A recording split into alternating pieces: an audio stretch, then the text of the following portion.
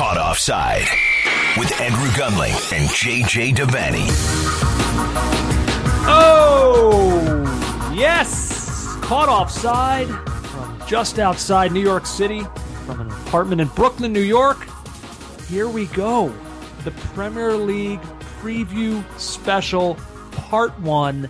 Andrew Gunling, JJ Devaney. What's up, brother?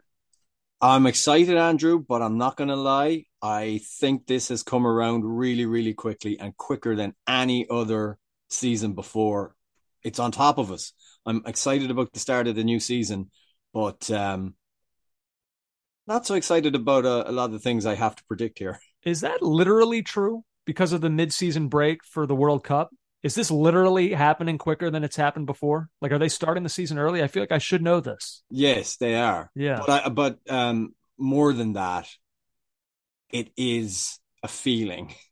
And I think it's a feeling that has, maybe because we do this all the time and we get paid every week to do this, that we are jaded by the calendar of football. Jaded, but excited. Certainly excited. This is one of our favorite podcasts of the year. Hope, rebirth, renewal, all those wonderful things. They're all in the air right now. Everyone feels like they have a chance. Everyone's optimistic.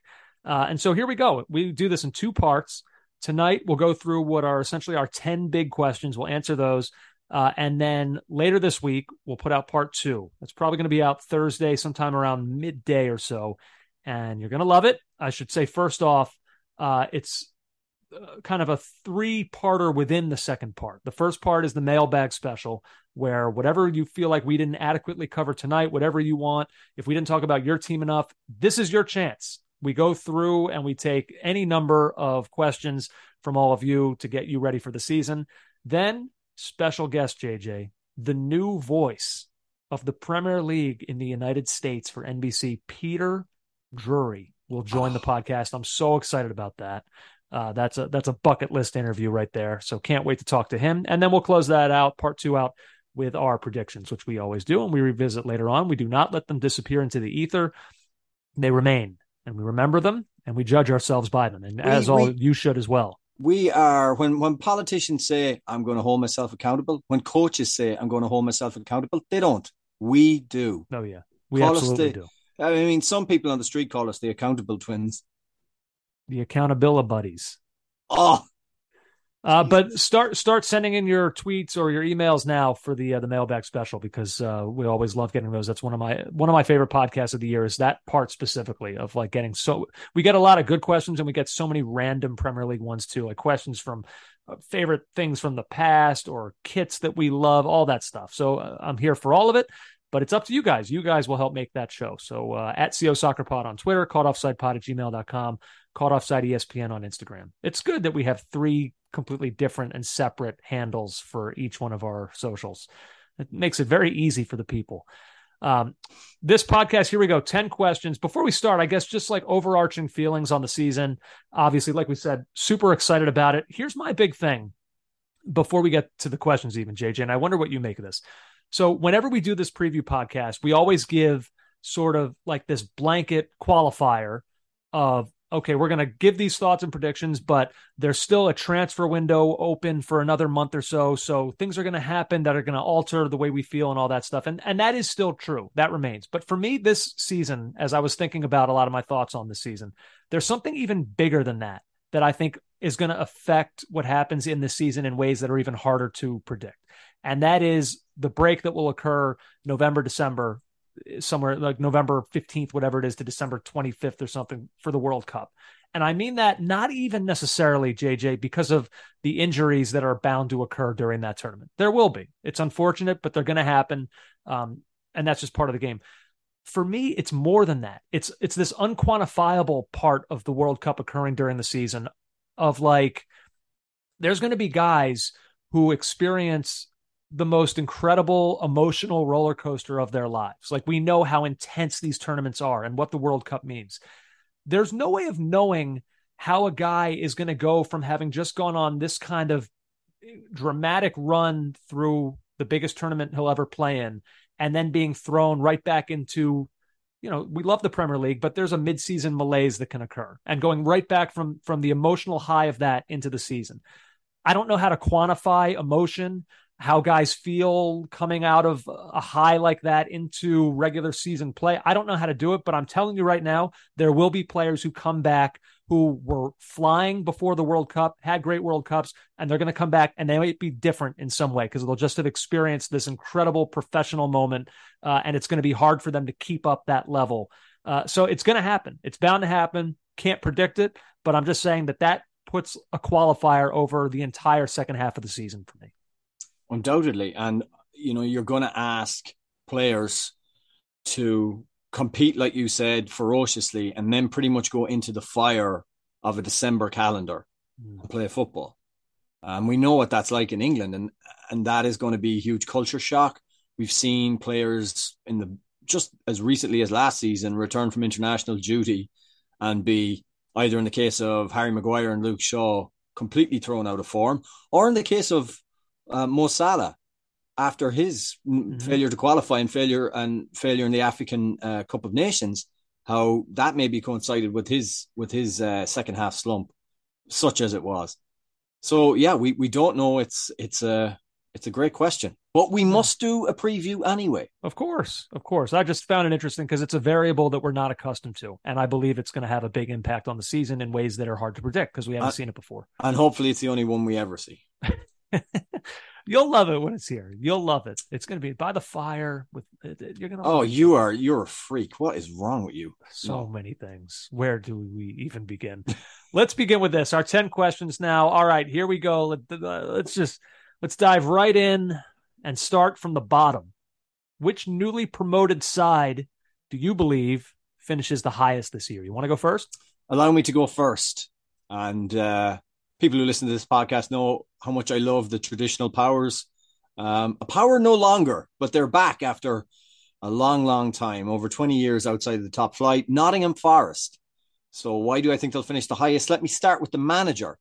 That's been a huge factor in my decision to pick Forest from amongst the other newly promoted managers. Marco Silva, Scott Parker at Fulham and Bournemouth, respectively. They both have question marks for me as Premier League managers, especially with Silva dropping the beauty the other day that Fulham are not ready. I very much like the cut of Steve Cooper's jib, Andrew. Forest have had 19 managers since they were last in the Premier League. And I mean, technically, Steve Cooper hasn't even had a full season yet as Nottingham Forest coach. He took over from Chris Hughton last September with Forest bottom of the Championship. The turnaround he has managed has just been exceptional. That's not even to mention the job he did at Swansea previously with a playoff semi-final appearance in his first season and a playoff final in his second before he returned to Wembley and finally got the thing done, winning promotion with Forest. This is a manager on an upward trajectory, and he is the kind of coach who you would fancy could do well in his first season in the top flight. The big noise, obviously, has been the signing of Jesse Lingard, and we've kind of touched on this a bit before in the podcast. We talked about his wages, 180,000 a week, huge amount for a newly promoted side. I'm skeptical about a man whose most successful period in Premier League football was a 16-game loan at West Ham. However good it was, 9 goals, 17 created goals or assists. But he needs to repeat that feat across the season. And the question is, can he? And I'd be concerned about that, but I've gone and looked to people who are on the beat. And this is Paul Taylor and Liam Tharme with an emphatic yes from The Athletic. And here's why they think so in the wake of Forest's 1-1 preseason draw with Valencia. So how does Lingard suit Forest? History, and particularly his time at West Ham, would suggest that the answer should be incredibly well. The 32-cap England international thrived in West Ham's mid to low block and counter-attack approach in the 2020-21 season. And Forest show stylistic similarities. They topped the Championship last season for direct attacks, 97, which are sequences starting inside a team's own half, involve 50% or more of movements forwards, and in a shot or touch in the opposition box. So this seems tailor-made for Lingard. Apart from Lingard, Forest have made they've made a raft of signings, which some people think might upset the apple cart, but they had 6 loan players from last season that they had to move on. They sold a player, Jed Spence, on to Tottenham as well. They've made some other interesting signings. Nico Williams won. Taiwo Awani from Union Berlin. who had a really circuitous route to the Premier League after originally signing with Liverpool in 2015 as a youngster. He looks like your classic centre forward and maybe the man that Jesse Lingard will have to be picking out in a creative role to score some of the goals. But apart from what I'm reading and hearing from everyone else who doesn't think Forest will survive, I think Forest are in a good place with a good manager to do it. Yeah, they're really intriguing. For me, they're intriguing for the reason you mentioned with Lingard. I love that signing for them. I think that's great. And also because, like, how much does it matter the FA Cup success that they had against Arsenal, Leicester City, even Liverpool? They played tough. I mean, they wound up losing, but they played them pretty tough. Not at all, really, I would say. Not at all. No, because that doesn't give the guys who were there for those things who now come into this league and say, we can do this. Well, if you're a young player like Brennan Johnson, that could mean a lot to him. But it's not going to mean. I mean, the squad is totally different. It's overhauled, so it's not going to be the same team. I think it might give the manager, who's not managed in the top flight, a sense that he can hang with the big boys. But I wouldn't read too much into that. I just think I really like the coach, and he is the epitome of the modern coach, and I think he's someone who can mold this team together, and he has to do it in a short period of time because this is like, I mentioned Awani. He's got to come in and finally realize his dream of playing in the Premier League, as I said before. But he's got to hit the ground running as well. And I think Cooper's shown that he can do that. He can mold a team quickly. So I am positive about Forest where others are not. All right, fair enough. By the way, I think they would have lost Spence anyway because I think he was on loan from Middlesbrough. So yeah, he was. He would have gone back to Borough anyway, or maybe they would have extended it. Who knows? But it doesn't matter. He's on Tottenham now. JJ, I went with Fulham. Now, I'll be totally honest. I don't have a great conviction about these, but I did go with Fulham. I like that they have a manager with Premier League experience. I like that they have a player in Alexander Mitrovic who crushed the Championship's goal-scoring record a year ago. I like that they've managed to keep Harry Wilson, who assisted on 10 of Mitrovic's 43 goals, so there's some chemistry there between those two. And honestly, I kind of like playing the odds that they're not going to go yo-yo for the third straight trip in the Premier League in the last, 5 years? I feel like that's, I don't know. I'm just going to say that doesn't happen for a third straight time in such a short window. But we'll see. Like I said, I don't have a ton of conviction on that one. No. And I would say that if we know one thing about Mitrovic, great, we know what a quality player he is. You're asking Wilson to come up with 10 assists for him. We don't know what he's like at the top level. We only know that Liverpool didn't want to keep him and didn't feel he'd be able to function there. Marco Silva as manager. I mean, that's another question mark there. I mean, his record is very uneven in the Premier League, to say the least, with Hull and Everton. But yeah, but he's somebody that we wondered if Everton would have been better off just never having gotten rid of in the first place. At least I wondered. Yeah. But yeah, I don't know. I mean, look, Mitrovic is the interesting one because the question for him is, okay, is he just one of these strikers who is good enough to be a great championship level striker, but not quite good enough to be a quality Premier League striker? Like, you have a group of those guys who are sort of like in that middle zone. Yeah. And unfortunately for him, he's never played in a good enough side to figure that out in the Premier League. He's always been in a team that's not apart with not with the exception of Newcastle. He wasn't good. They weren't good enough there either. Fulham haven't been good enough. If you watch him, which I've had to regularly have for international duty, Andrew, he is every bit good enough to be a Premier League striker, but he's never been on a good enough team. Yeah. All right, next one, JJ, let's go to this. Which club who finished outside the top four last season has the best chance of finishing inside the top four this season? I should say you and I both nailed this one last year. We both said Tottenham, and they achieved that. So people are going to put a lot of stock in what we say here. I'm going to go first with maybe a little bit of a surprise, which is strange to say given the size of this club, but I'm going to say Manchester United. Ooh. I don't know. I feel like there's just some potential here for a total fresh start, which is something I think they so desperately need. And I'm kind of taking my cues there from the manager. I just like this manager. He was the manager that I wanted Spurs to sign a couple years ago. I've been so impressed with what he's done at Ajax. I've been impressed with the way he's just completely taken command of this team early on, is not afraid of ruffling feathers. He seems to have a plan, which is something that we've talked about with United that they haven't really had over the last couple managers. I think moving on, just continuing with the idea of a fresh start, I think moving on from Pogba, it was the right thing to do. It was the right time for it. 2 years ago might have been the right time for it. And going from him to a Christian Eriksen, who reemerged last year with Brentford and showed that he is still very much a star in this league. I think Lisandro Martinez could be a really important signing for them in central defense, an area where they've been plagued in recent seasons. He gives them that thing that they haven't really had at that position. And, I don't even know that I'd call him a depth signing, but he creates depth. I think he'll start for them. But if Harry Maguire is not playing up to the level that Harry Maguire should be playing at, he's out. They have a guy who can play that position. And Ten Hag clearly trusts him, brought him over here from Ajax. So it's clearly a guy that he has faith in. Sancho, Martial, they appear, again, you don't want to take too much away from what you see in preseason, but they've been positive so far. And you know that they're good players, especially Sancho. And so you would expect them to click on at some point. I think you could see that this year. Now, look, I can gauge your reaction from when I first said Manchester United, and you're obviously skeptical. And that is not unreasonable. And that is not lost on me, that many people will be. There are X factors here that are intriguing to me because I don't know which way they're going to go. Ronaldo is the X factor.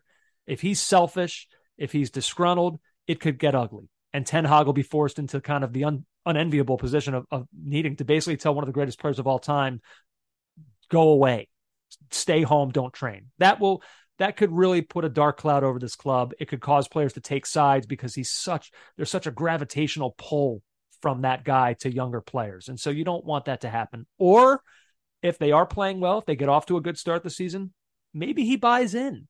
If he does, United may wind up with one of the game's best role players at their disposal. If he can just kind of be a guy who's comes in when they need goals and can do that, who knows? Rashford's an X factor. Last season, huge setback. Was it one bad year? Or was it the beginning of what would you say, like a Dele Alli-esque downturn for what looked like a once promising young career? I don't know. Donny van de Beek, huge X factor. This guy was never better than when he was playing under this manager. So I've got to believe that was a thing that probably came up in Ten Hag's job interview. I know how to get the most out of a player that you paid over $42 million for. There's still time to salvage this career. He's only 25 years old. Let me show you that I can help this player become the player that you wanted him to be. I just have to believe that. And so far, he's been playing in a more advanced midfield role in preseason. No Champions League for them to worry about. They'll be single-minded in their focus. JJ, last year, United only won 16 games, which means they lost or drew 22. Of those 22 non-wins, 12 were to teams that finished 10th or lower. That's a large number for me. I'm going to gamble and say that doesn't happen again. And I think the first steps of the United rebirth occur this season. Okay. That's big. More about United later, so I won't comment too much on the things you've got to say there. My pick for this is Arsenal. And I'm operating on a few assumptions that I know may not be generally sound, but these are the things that would need to happen. One, the first thing would be that Arsenal's collapse at the end of last season that saw them lose out on the top four spot was an aberration and won't leak into this new season. They've got to be more consistent than they were last season. They can't have these poor runs followed by good stretches followed by a poor run. Can't happen. But if that was something that they can leave behind them, then going forward, I think they'll be good. 2, preseason form of Gabriel Jesus will continue and his goals will fire them forward. Zinchenko will play in midfield. I think he needs to, and will settle there. I'm hoping that needs to happen. Will Arteta capitalise on William Saliba's excellent loan at Marseille and make him centre-back? Can they get Pepe out and get someone else in? Maybe they've got a little bit more business to do in this window. That's number 2. And number 3, that Manchester United won't make significant headway and Chelsea will be in transition. They do need United and Chelsea to fall off. Like, that needs to happen. Mm-hmm. Well, I mean, look, they finished ahead of United last year. Yeah, I know. And by a significant gap, but they don't need a resurgence there and they need Chelsea to drop out of their position for them to go in. So that's how I see them finishing inside the top four. I think some of that is reasonable. I think some of it's going to be tough, and I'm just not sure yet. Boy, where they play Zinchenko is so interesting to me. That is interesting to me too. But I'm pretty sure he'll be unleashed in midfield, unless there's a significant injury to Tierney. I mean, honestly, the fact that he can do both, I think you'll see both.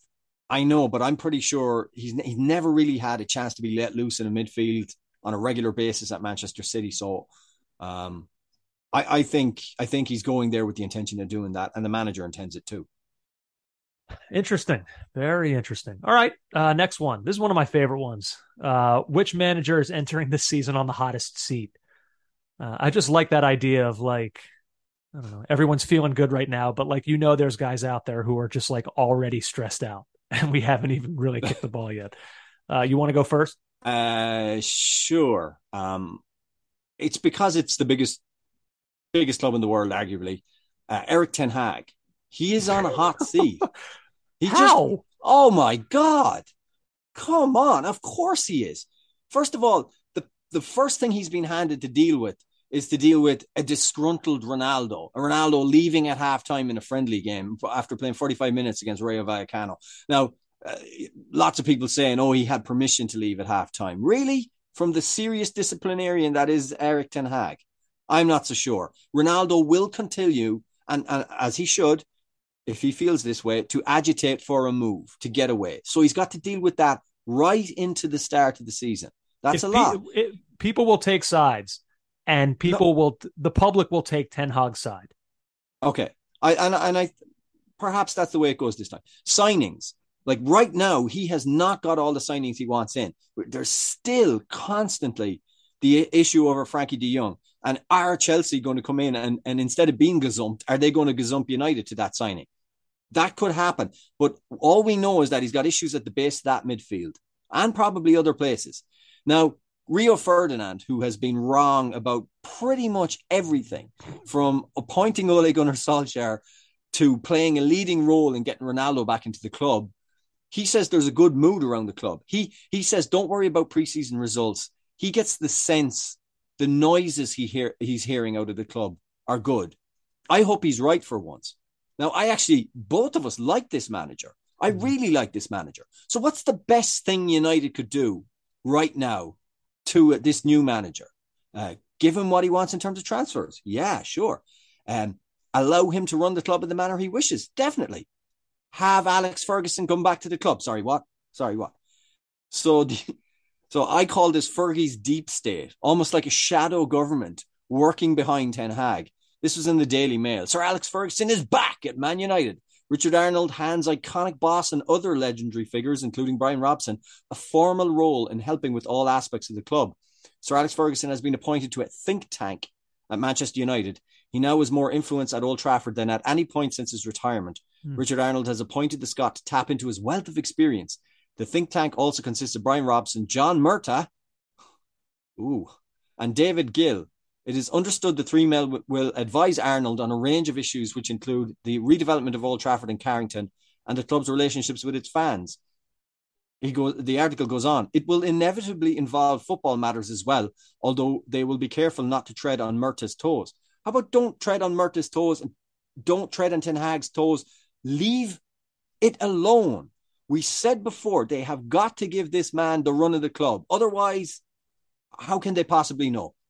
I know no manager does what Brian Clough or even does what Jurgen Klopp does these days, which is to come into a club and get his finger in all the pies and get access to everywhere. But United is a club that needs that. It needs that kind of football man to do these things. And Ten Hag, I believe, is the guy. And already they're doing this stuff. Like it's unbelievable to me. And by the way, guys, there's a great documentary on YouTube about the last iconic manager who couldn't walk away, which was Sir Matt Busby, and the way he treated Frank O'Farrell, the United manager, in his wake. This is scary. And it also follows the Liverpool blueprint of the 90s and the early 2000s of not being able to walk away from the past and start anew. Lest we forget, United were record-breakingly bad last season and still finished 6th. 23 points off fourth. I hear you cry. Yes, but that doesn't give Ten Hag a pass. That gap has got to be eaten into significantly, and this side will still be expected to reel in Tottenham and to reel in Arsenal. And that is pressure, Andrew. I don't care what you say. I mean, look, if you're the manager at Manchester United, there's always pressure, of course. But to me, the idea of entering the season on the hottest seat means that there's a real world possibility of you losing your job by Christmas. I don't think that's possible here. I don't think a first year manager that they believe in. Sweet, they Andrew. do. I mean, you want to make a little side bet? I'll give you odds. No, I don't think I think he's a good manager. I think he's the right manager. But if things don't go the way he wants and the club doesn't facilitate the things he needs, including signings, which is the most urgent thing right now, then, if he doesn't get the conditions he needs and the results are bad, he will be out, Andrew. But not that soon. Anyway, all right, fair enough. You make good points, but he's just not going to get fired before New Year's. All right, my answer for this, JJ, I kind of have three names for this one. The first one is Frank Lampard, because I just think that if there's even a whiff in the first few months of this season of this being as stressful of an experience as last season was, I think they're going to cut bait and try again. I think that they just I don't think they have the stomach for another run-in like that. And I don't know that it's fair. I mean, they lost Richarlison, and I don't really think they've done very much to make up for that. I mean, okay, James Tarkowski is fine. Like they made moves that are fine, but are they, trajectory altering? No, I don't think so. Now, the caveat to this is that Everton supporters, I think, like Lampard and connected with him during that run to save themselves from relegation last year. I think that there was like a connection that has formed where the people really do like him. So if the fans aren't calling for it, then I think that, that's something that Lampard will have in his back pocket. But, will that support endure through a bad start?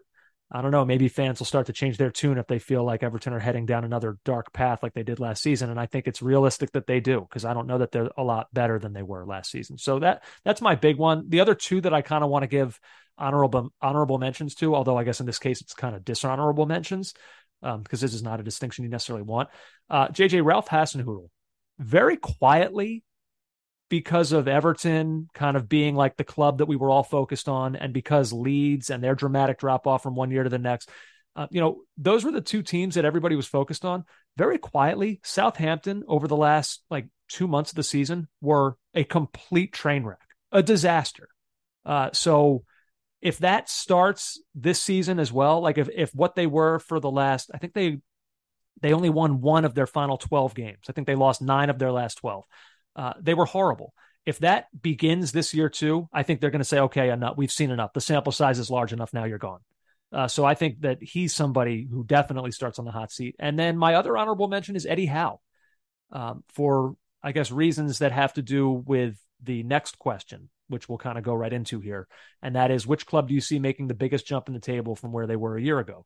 And I'm just going to kind of keep rolling here because Newcastle is my answer to that. And I guess I say this because Eddie Howe, to combine the two questions here, I wonder if Eddie Howe, if Newcastle wind up not being as good as they were, I'm buying it. What we saw to end last season from January 1 on, I'm buying it. I think they were that good. But if they aren't, then he becomes a victim of his own success. We all saw that and we thought, oh, wow, they're actually good. And if they're not, this ownership group, we don't know yet if this is like an Abramovich model that they're just going to go through managers because they've got the money. They don't care about paying guys out. So that would worry me that they just don't have the stomach for it. So that's why I list him. But ultimately, I think they're going to be good. I believe what I saw a year ago. I'm in. They finished 11th. So, this question is who's going to make the biggest jump in the table from where they were a year ago. I acknowledge that it's going to be hard for them to make that big of a jump to shoot up from 11th. But they finished with under 50 points last year, 49. So I think you have to look at points as opposed to where they were in the table. I think it's realistic for them to set their sights on somewhere in what do you think? The 58 to 60 point range, which would be a nice jump for them. We got a glimpse of what Bruno Guimaraes can do there's superstar potential there, undoubtedly. Got a glimpse of what Kieran Trippier was in his return to the Premier League. It was a huge success until he got hurt. Dan Burns' emergence was a huge success. And here's why I think Newcastle makes the leap. Those guys I mentioned there, JJ, Gamarish started 11 games, only played 17 total. Trippier started 5 games, only played in 6.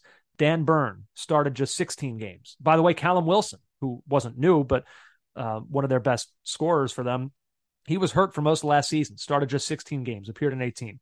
That right there is a lot of Newcastle's core that didn't play in half of their games last year, and in some cases, not even close to half of their games. And by the way, the signing of Sven Botman from Lille may keep Dan Burn out of the starting 11 altogether. So they've got depth there now. From Christmas to the end of the season, JJ, they were 4th in the league.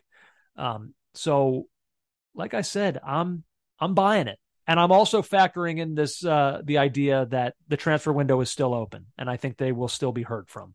We've seen rumors of James Maddison, but the asking price is a lot right now. They may not be willing to go to that 60 million number that it looks like Leicester are asking for. But I think there's still moves that are going to be made from that club. I'm in on Newcastle. Yeah, I don't think I'd use the phraseology that I'm in on Newcastle, but I agree with you that I couldn't pick anyone else on this. I do think that if the PIF can take their mind off the Live Golf tournament and handing out 138 million to Phil Nicholson, I mean, you see the Newcastle chairman more regularly with Donald Trump at Bedminster than you see him at St. James's Park right now. And they need to get some signings in. It's interesting to me that this coincides, this huge investment in golf from the Saudi owners of Newcastle United also coincides with them, as we said last week on the podcast, getting a credit line from HSBC. So it seems as if they want the ready cash they're going to pump into the golf, and the money down the line that's going to come from their TV rights and et cetera, they're going to sell that to HSBC for a credit line. So it's interesting to me. I expect them to be very active, but they clearly don't want to pay the Newcastle tax. I mean, Brendan Rodgers has said that the 40 million that they offered for Madison would only cover like one of his legs or something clever like that, he said. So clearly there is the Newcastle tax at work, but they need to come back from New Jersey in the golf and focus on poor old Eddie. Did you see what Live Golf offered Tiger Woods reportedly? Between 700 and 800 million. Just imagine, JJ, how wealthy you have to be to say to be offered that sum of money, nearly $1 billion, to play golf, and say, nah, pass. Like, yeah, wow. I applaud him. Yeah, I actually applaud him. Yeah, considering where the money is coming from. So yeah, it's it has been jarring though. You know, I wasn't joking. I was like, I see a picture of the former president on his golf course, and I see the guy beside him, and I'm like, hang on, I know you. You're a football man, allegedly. So yeah, interesting to see what happens there. They've got to get active, though. I do think if they want to keep that momentum going, Andrew, they need to get active. And if you were a Newcastle fan who was dressing up as a sheikh and dancing around St. James's Park, this summer is not what you expected. Maybe, but I still think if we were going to power rank the fan bases that are probably feeling most optimistic right now, I would probably put them near in the top 5 of like fan bases that are just like loving life at the moment. Hey, look, anything that keeps them from punching horses, I'm totally behind. Interesting. Let's see. All right, next one, JJ. We're rolling along here. Which player are you most excited about this season? So this is a bit of what they say in the modern world. I don't even know if there is a word called recency, but recency bias is something people say all the time. I watched the highlights of Brendan Aronson's performance for Leeds in their 6-2 win over Cagliari. Preseason friendly or not, he absolutely, to quote the kids, balled out. That's what the kids say, right? They say that? They sure do. Wow, they do. He was brilliant. Assisting on 3 goals, scoring a goal. The pass in particular for Bamford with the outside of his foot was just executed so sublimely. It's hard not to be like pumped for this guy because you think this team is built and set up in a way that's really going to benefit him. And I know I'm getting really, overly excited about, and he's an American player. I get that, but don't feel bad about that. There's more of that to come. Oh, I bet there is. Watching him just play and be so comfortable, it was and exciting and exhilarating to watch. It was excellent. However, I can't answer this question properly, so let me run through other notable mentions.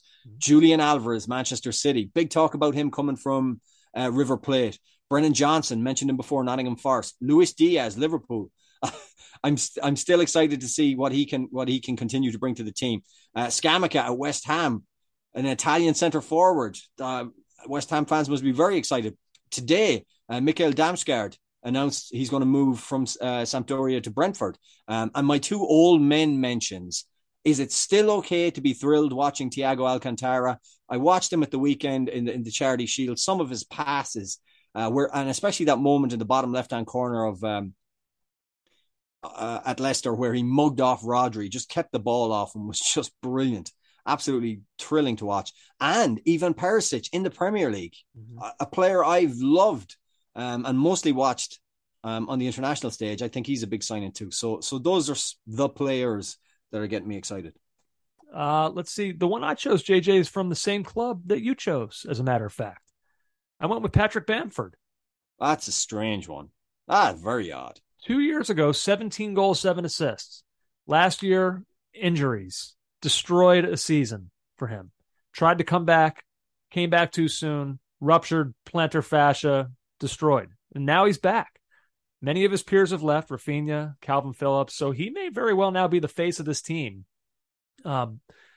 So I'm just excited to see him back. He was just like such a focal point of what was such a thrilling season for Leeds, his ability to finish and score goals. And I feel like people kind of forgot about him last year.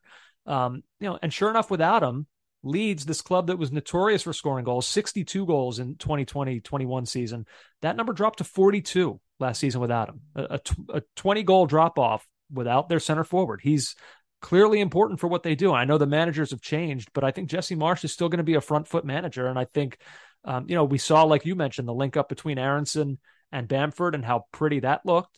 Not having a number 9 like him that could consistently finish, I think it was, if I were kind of listing the reasons that Leeds struggled the way they did, I mean, it probably is number 1 for me. And so him being back now, hopefully being healthy, I'm excited. I'm excited to see if he can recapture some of what made him special in 2020. So he's my choice for that one. Yeah, he's just got to stay fit. Yeah, pretty much.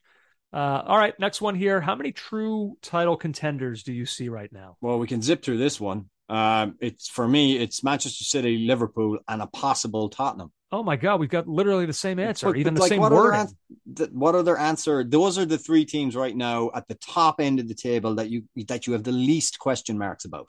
Yeah, well, I think the one that, because I said there are 2.5. I said Liverpool and City, and then I said maybe Tottenham. Tottenham is the one. Like, I don't know how much analysis needs to be done of Liverpool and City for this question. I think that they both they've been the class of the league for this era, and even with some players having shuffled out the door, I think reinforcements have come in. I don't think you'll see much of a drop off. I think they'll duke it out. It's just a matter of whether or not Tottenham can keep up. Ultimately, I don't think they will. But if anybody was going to, I guess that's kind of why I put them in there. I think that maybe they have the best chance. We'll see. Like, with regard to Spurs, I have faith in this manager. I believe in what they looked like at the end of last season. Son, Kane, Kulusevski up front, Richarlison, what they paid for him, and he's not even a starter for this team. Like, that tells you how determined they are to contend, that they were willing to pay that kind of money on a guy that is not going to be a regular first-team player for them. I did see Yves Bissouma. I thought I saw somebody say he picked up a knock and might not be available at the weekend. But, other than Bergwijn, who wasn't that important, they didn't really lose anyone. So they've done the thing that Tottenham fans have wanted them to do for all these years, dating back to Pochettino. When they looked like they were a strong team, they never quite took it to the next level in terms of summer transfer activity. They have now. They've made some important moves that have given them depth. So ultimately, I don't think that their title challenge will be serious. But if we were going to include any other team to battle City and Liverpool, they would be the one that I would choose. And you agree? I agree. I don't think there's much else to be said. Yeah. All right. Well, then we won't say anything else. In fact, let's take a break. We're going to sit here during the break quietly. We're going to think about the next questions that are still to come. We're going to come back and we're going to give those to you. Still more Caught Offside, the Premier League preview special, part 1. Still more to come. Don't go anywhere. Oh, back now on Caught Offside. JJ, before we continue, I'd be remiss if we didn't. I know this is a Premier League special, but I would feel weird and uncomfortable to not mention a congratulations to the England women for their European Championship win over the weekend over Germany in extra time. It was dramatic. It was thrilling. The scenes were amazing in that stadium. It was. I know you have a certain viewpoint on this that, which I understand. They're a rival of yours. You're never going to love seeing England succeed.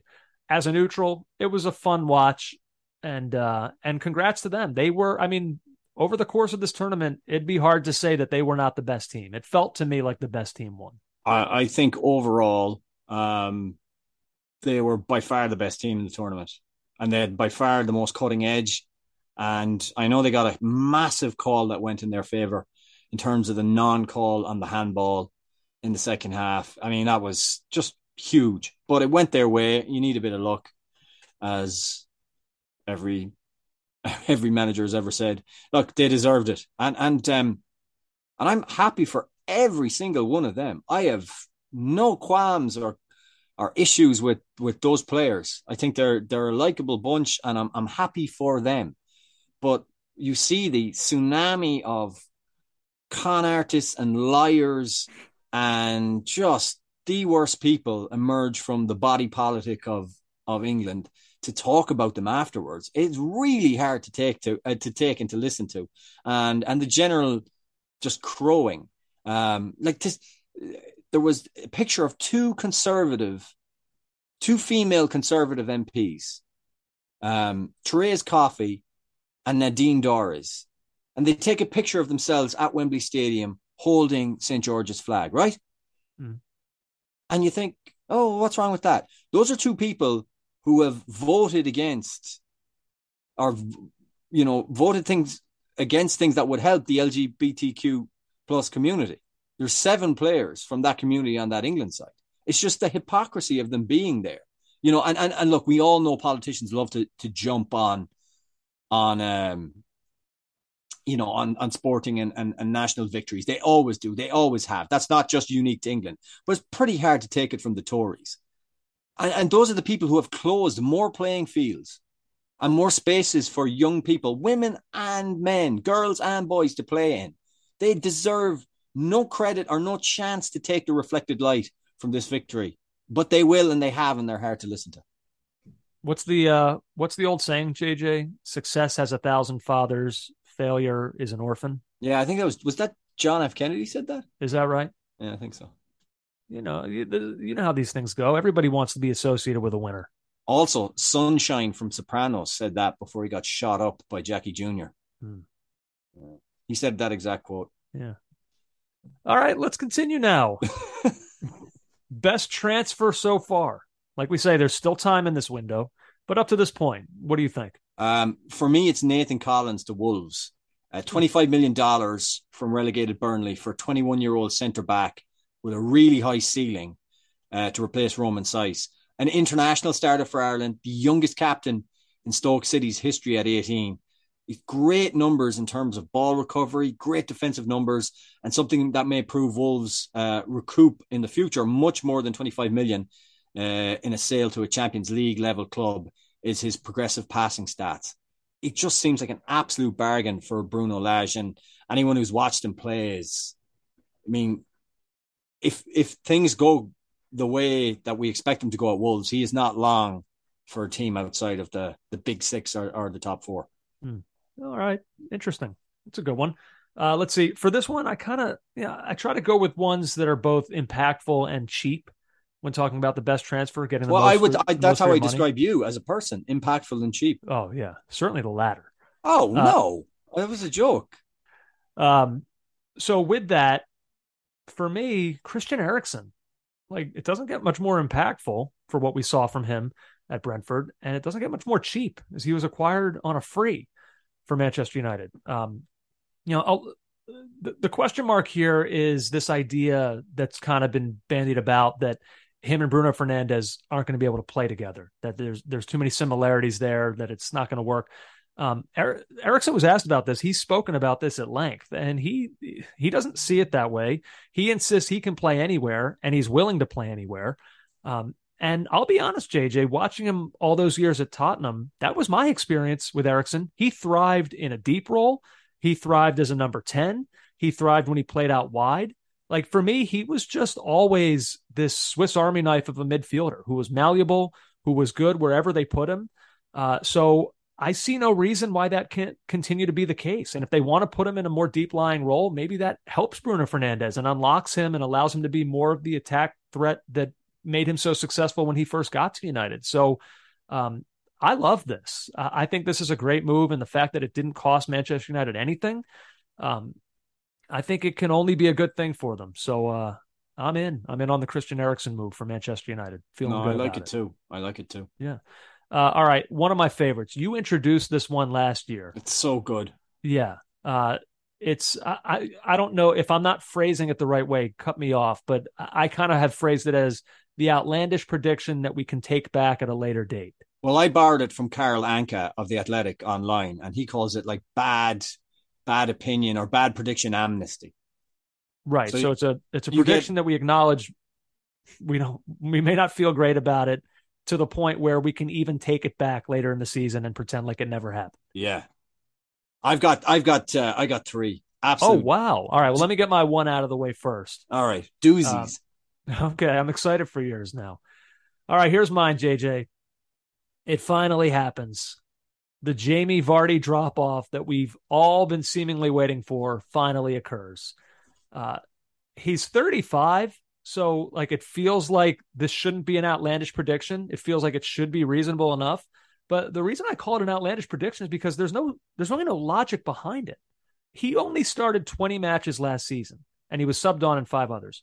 He still finished with 15 goals, and none of them on penalties.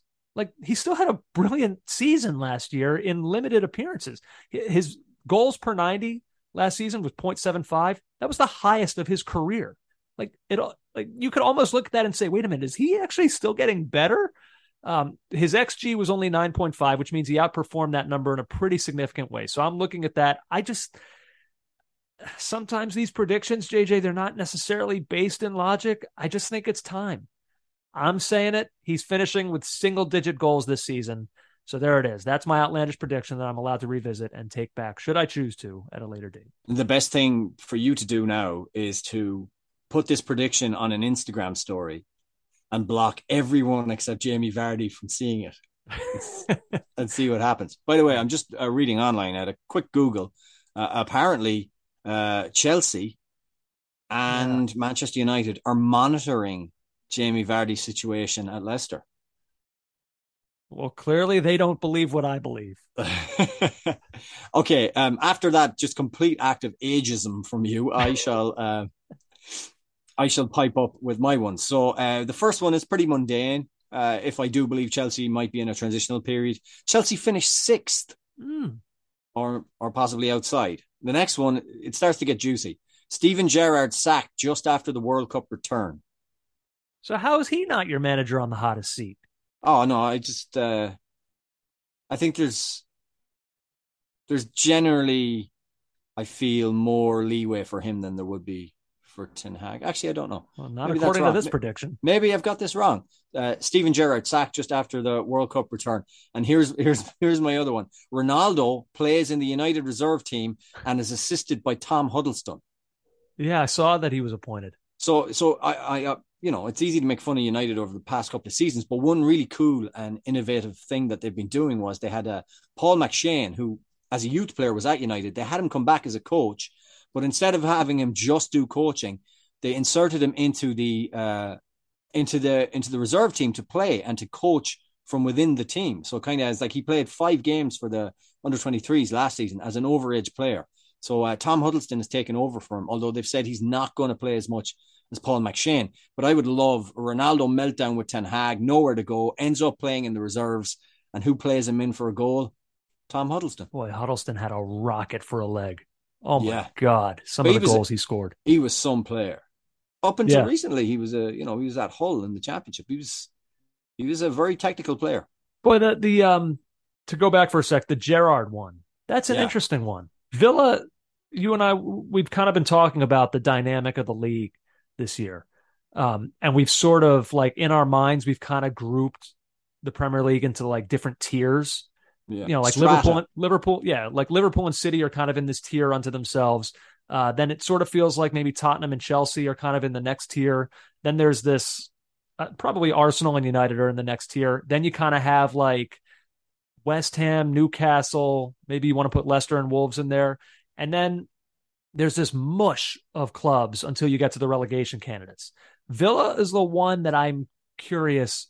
Can they, like, I've been wondering if maybe they could break into the West Ham, Wolves, Leicester tier. I'm curious about them. I think that would be the expectation of Steven Gerrard. It would be the expectation of the club, considering the funds that have been put into the club over the past 3 years. I actually think that's where they need to be this season. And if they finish in or around where they did last season, which is a distinct possibility in my eyes, questions will be asked, definitely. I'm ashamed to say this. We do this for a living, so I take no pride in admitting things that are somewhat embarrassing. But like when I've been starting to go back through my previews, I had a moment of like, oh my God, that's right. Coutinho's on Villa. Like I was like, yeah, that's right. I'm really curious about them this season. I don't know. I think their expectations are to enter that top half zone. Yeah. In or around the Wolves and the West Hams. Yeah, I think so too. All right. We move on. Next one, JJ. Which player needs to have a big season? Can I do this? I'm going to read you a quote and you got to tell me who said this. Love it. 2021-22 was not a season on which I shall look back with undiluted pleasure. In the words of one of my more sympathetic correspondents, it has turned out to be an annus horribilis. Who said that? Okay, so I'm trying to think of players who would have felt that way about their season. Rashford? You're in the right club. Maguire? Ding, ding, ding, ding, ding. Took me two guesses. Yeah. Now, Maguire obviously did not say that. It was the Queen of England in 1992 after a bunch of her offspring had divorces and her house burned down. But I can imagine Harry Maguire having similar sentiments, if not maybe using the term annus horribilis. But you can't say that last season wasn't an annus horribilis for Harry Maguire. Before we talk about the football, though, a study came out today that said the study conducted by the Alan Turing Institute in association with Ofcom, which is a media watchdog in England, in the first half of last season found that Ronaldo received 12,520 abusive tweets in that time, while Harry Maguire received 8,954, nearly 6,400 more than the next player on the list, Marcus Rashford. And you think of how Rashford's being cast as a political figure, goes to show you how much abuse Harry Maguire was getting, that he topped Marcus Rashford's number. Yeah. But back to the football. Real quick, can we, go back to what you were saying, because I have more on that study. Okay. Maguire, through a dip in personal form, an injury, and playing in a poor side, endured a season that now puts his England starting place at risk. And should it continue, possibly his stay at Manchester United. He's not that bad of a player, but he needs a course correction badly. Solskjaer rushing him back from injury for a game in the early part of last season away at Leicester. I think it was a 4-2 or 4-3. 4-2, I think it was. And he made a few mistakes. And you could put that down for the start of his bad form. And it's true. The players in front of him need to be better too. The two sitting midfielders, the whole United team needs to be better. But the captain needs to step up too. And it's going into a World Cup in the middle of the season. This is huge for Harry Maguire. He has to have a big season. Absolutely. It feels like his career is at a juncture. like I would agree. a significant fork in the road moment. Real quick, before I give mine, that study that you just referenced, I found it fascinating. Yeah. I mean, it's troubling in some ways to like see the sheer number of venomous tweets that are thrown at individuals, people that you don't even know. Like Harry Maguire might be the best guy ever, but like the venom. But what I found interesting about it, JJ, so that was the individual players. Did you see which club overall had the most like players on the whole receiving abusive tweets? Manchester United. No, I was it not? sure it would be them. Oh, Tottenham. Tottenham topped it. so that's Tottenham getting abuse from their own fans plus Arsenal No, fans. I don't think it's their own fans. I think so. There was another study. I'd have to go back and find it, and I apologize if I get it slightly wrong, but the basic gist of what I'm about to say holds up. So there was a study about they went through the fan bases and they basically polled fans from every team to list which team they hated the most. And Tottenham were, I think, the only team that were mentioned, I think, 4 different times. I believe they were Chelsea's most hated team. They were Arsenal's most hated team. They were West Ham's. They were West Ham's. And I think they were Leicester City fans' most hated team, which is a weird thing that I've always found. And it was interesting to me that this study actually backed it up, where I felt like Leicester City has this weird hate for them. So that's the only thing I can think of, is that for whatever reason, I don't know what it is. I don't know if it's, I don't know. I can't put my finger on it. They're not a club that experiences a ton of success. Like, I don't know why they would be this team that everyone hates, but these are now multiple studies that I've seen that sort of back it up, that they are just, a lot of people hate them. I don't get it. I clearly don't fall into that category. Let's see. The player that I think needs to have a big season. This is kind of a weird answer, but bear with me. I said Mason Mount. And here's why I say that. I genuinely feel that he can be one of the best players in the league. Team of the season stuff, shortlist for best player of the season type stuff. The question for me is this. He's only 23 years old. He's still so young. He's not the finished product yet. So what is the next element of his game that we're going to see emerge? What do Chelsea need right now? They need goals. They need reliable goal scoring. Can he develop that part of his game? Who has the, a pseudo midfielder attacker? Maybe he plays up front. Maybe he's more in the midfield, but can he score goals from those positions? He scored 11 last season and had 10 assists. So like, he was very good last year, player of the season for them. Can he get that goal number up to maybe 15? I think it's reasonable. I think he's good enough. And the reason I say he's a player that needs to have a big season is because, I mean, JJ, we see it, we feel it. People are down on that club right now, whether it be their whiffs in the transfer window, whether it be last season just generally being a disappointment. If they are actually going to outdo what their expectations are from both their own fans and people at large, I think he's going to have to be a guy who goes and jumps up a level, who goes into that next category among literally the best players in the league. He's close. He's not far off. If Chelsea are going to be really good and they're going to contend the way that we said earlier, Tottenham might, it'll have to be because of him and because he levels up. So that's why I think he needs to have a big season for them. All right. Last but not least, I'm so excited about this one. The question is, what are you personally most excited for this season? You want to go first? Yeah, you're going to hate mine because great. You just are, because it is, you asked personally, and from a personal standpoint, I just love the idea of watching the games, say a big Sunday game or a great bunch of Saturday games, and thinking about the chance that we get to come into the studio and talk about them afterwards. Like, why would I hate this, you weirdo?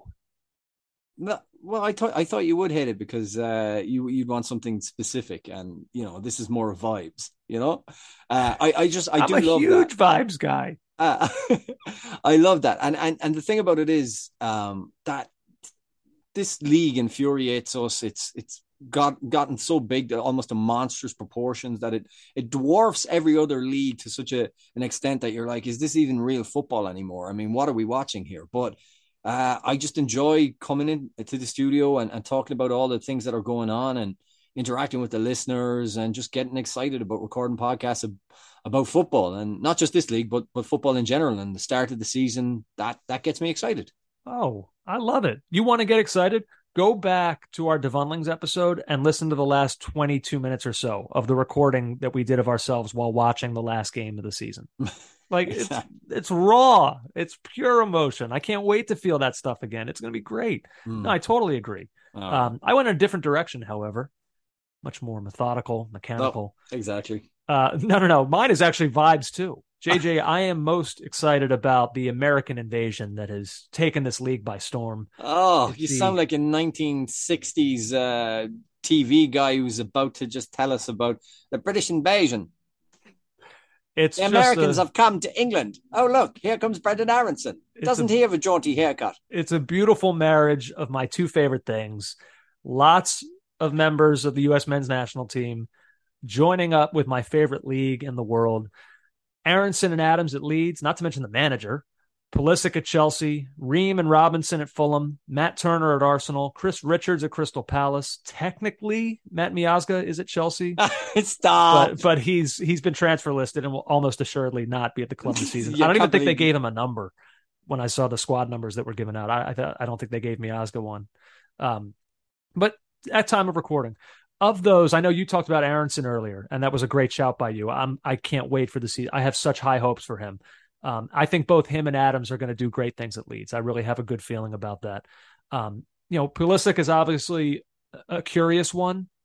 We still don't know how he fits in exactly, how many minutes he'll see. That one he's probably the biggest wild card on this list. Obviously Anthony Robinson is somebody that like you and I really gravitated towards over the course of World Cup qualifying. We need him to have a good half season. I'm really excited. I'm excited. I think he will thrive in this league. His speed, recovery ability, attacking ability. I think he can be a very good fullback in this league. The one that I'm most interested in though is Chris Richards. Partially because of, all of these are based on the World Cup, but that hole at center back in the U.S. men's national team going into the World Cup with the Miles Robinson injury, in the last tune-ups and Nations League games, we saw a lot of Aaron Long. I think Walker Zimmerman is penned in right now. I don't even think it's pencil. I think you put his name on the team sheet, he'll be starting. I'm not sold on Aaron Long. I'm just not. I know. This is a chance for Chris Richards coming into this league. It's high profile. There will be microscopes on him. But the thing that's curious to me about it is, okay, he's gone to Palace. We all like this move. There's no guarantee of him getting minutes, at least not right away. Not the kind of minutes that he might need to convince Berhalter that he should be a starting member of the U.S. men for the World Cup. Mark Gahey emerged last year in a big way for Crystal Palace. He's starting. And then I think next to him, it's still Joachim Andersen. I think that'll be the pairing. So will Richards get the chance to prove that he should be starting for the U.S. men? I don't know. I don't know. I'm fascinated by it because I think Richards is a good player. And just because, like I said, I think there's a spot to be earned with the U.S., starting. I just don't know if he'll get the chance to earn it. Cameron Meyer did a write-up on this for Backheeled, where he kind of went through a lot of the American players who have gone to European leagues. Some of the stuff he said about Richards, he said Richards is coming into a club as a depth option at center back in a back four, or as a potential starter in a back three if Vieira decides to tinker with his team's shape. As the games go by, Richards will have the chance to prove himself and try to worm his way into Vieira's starting lineup. He's going to have to earn it. And I hope he does, because I want to get a good representation of who it should be that's starting alongside Walker Zimmerman for the World Cup. And if Richards can't play, or if he's not playing, he's not going to have the chance to prove that it should be him. So I like the move for him to go into the Premier League and challenge himself, but there's no guarantee right now that it's going to pay off in terms of this specific upcoming World Cup. But I can't wait. There's so many with these guys, with all these American players, JJ, spread out around the Premier League. I feel like American fans are going to have a lot of games that maybe they wouldn't necessarily be locked into that now will become of interest to them. And that's fun. I think that's a fun thing for, to have like a lot of, we all have our favorite team, but then a lot of us are going to have kind of our second team will just be, okay, well, Leeds are on now. I want to watch that. Oh, Fulham. I want to watch that. Like I'm excited for it. It's a good thing. No, I think we should call this podcast No Guarantees, because with the just you talking about the American players and how we're excited, but there's lots of questions with the transfer window still open. There's just so many questions. This was very much all these preview podcasts are just such guesswork. It's incredible. No. They mean everything. They mean absolutely everything. I think I'm going to probably wind up calling this EPL season preview part 1, to be honest. Probably safer. Yeah. I'm so excited to talk to Peter Drury tomorrow. God, right? A legend. A legend. I have so many questions, not even like Premier League questions, like broadcasting questions. Oh, I've so many broadcasting questions. Yeah. Yeah. Yeah. I hope people like that. Is this just for us? Like, are we just interviewing him? Like, not even as though people are listening? Better get used to it. This interview is all about us. Well, the rest of that podcast is all about you. Like we said, start sending in your mail now, tweets, Instagram, email, at CO Soccer Pod on Twitter, caughtoffsidepod@gmail.com, and caughtoffside ESPN on Instagram. Because like we said, you're going to help shape the things that we talk about in that podcast. And then we've already got some great ones. We need some more. Oh, you're starting to see them. Starting to see him already. Yeah. We've already had a pitch question. Love it. Oh, yeah. I thought that for sure would be the thing you're most excited about this season. Like, I thought you were going to tell me, like, oh, some club, I don't know if you heard, but like West Ham got a new groundskeeper and the things he's doing, it's so innovative. I thought we'd be getting something like that. I don't talk like that. But I'm also excited about the new football and the way it's going to move, the way it look when it hits the net. That's important too. Okay. And also the patterns on the grass, the cut of the grass, the way they're doing that. Yeah, all that stuff. Very, very exciting. Oh, please leave us a 5-star review on iTunes. We need to start getting more of those in. We've been slacking off on that, on asking you to do that. So please, 5-star reviews on iTunes and Spotify. And Spotify's the easiest. You just go and you hit 5 stars and that's it. You don't have to say anything. Yeah, it's just that simple. Hey, this was fun.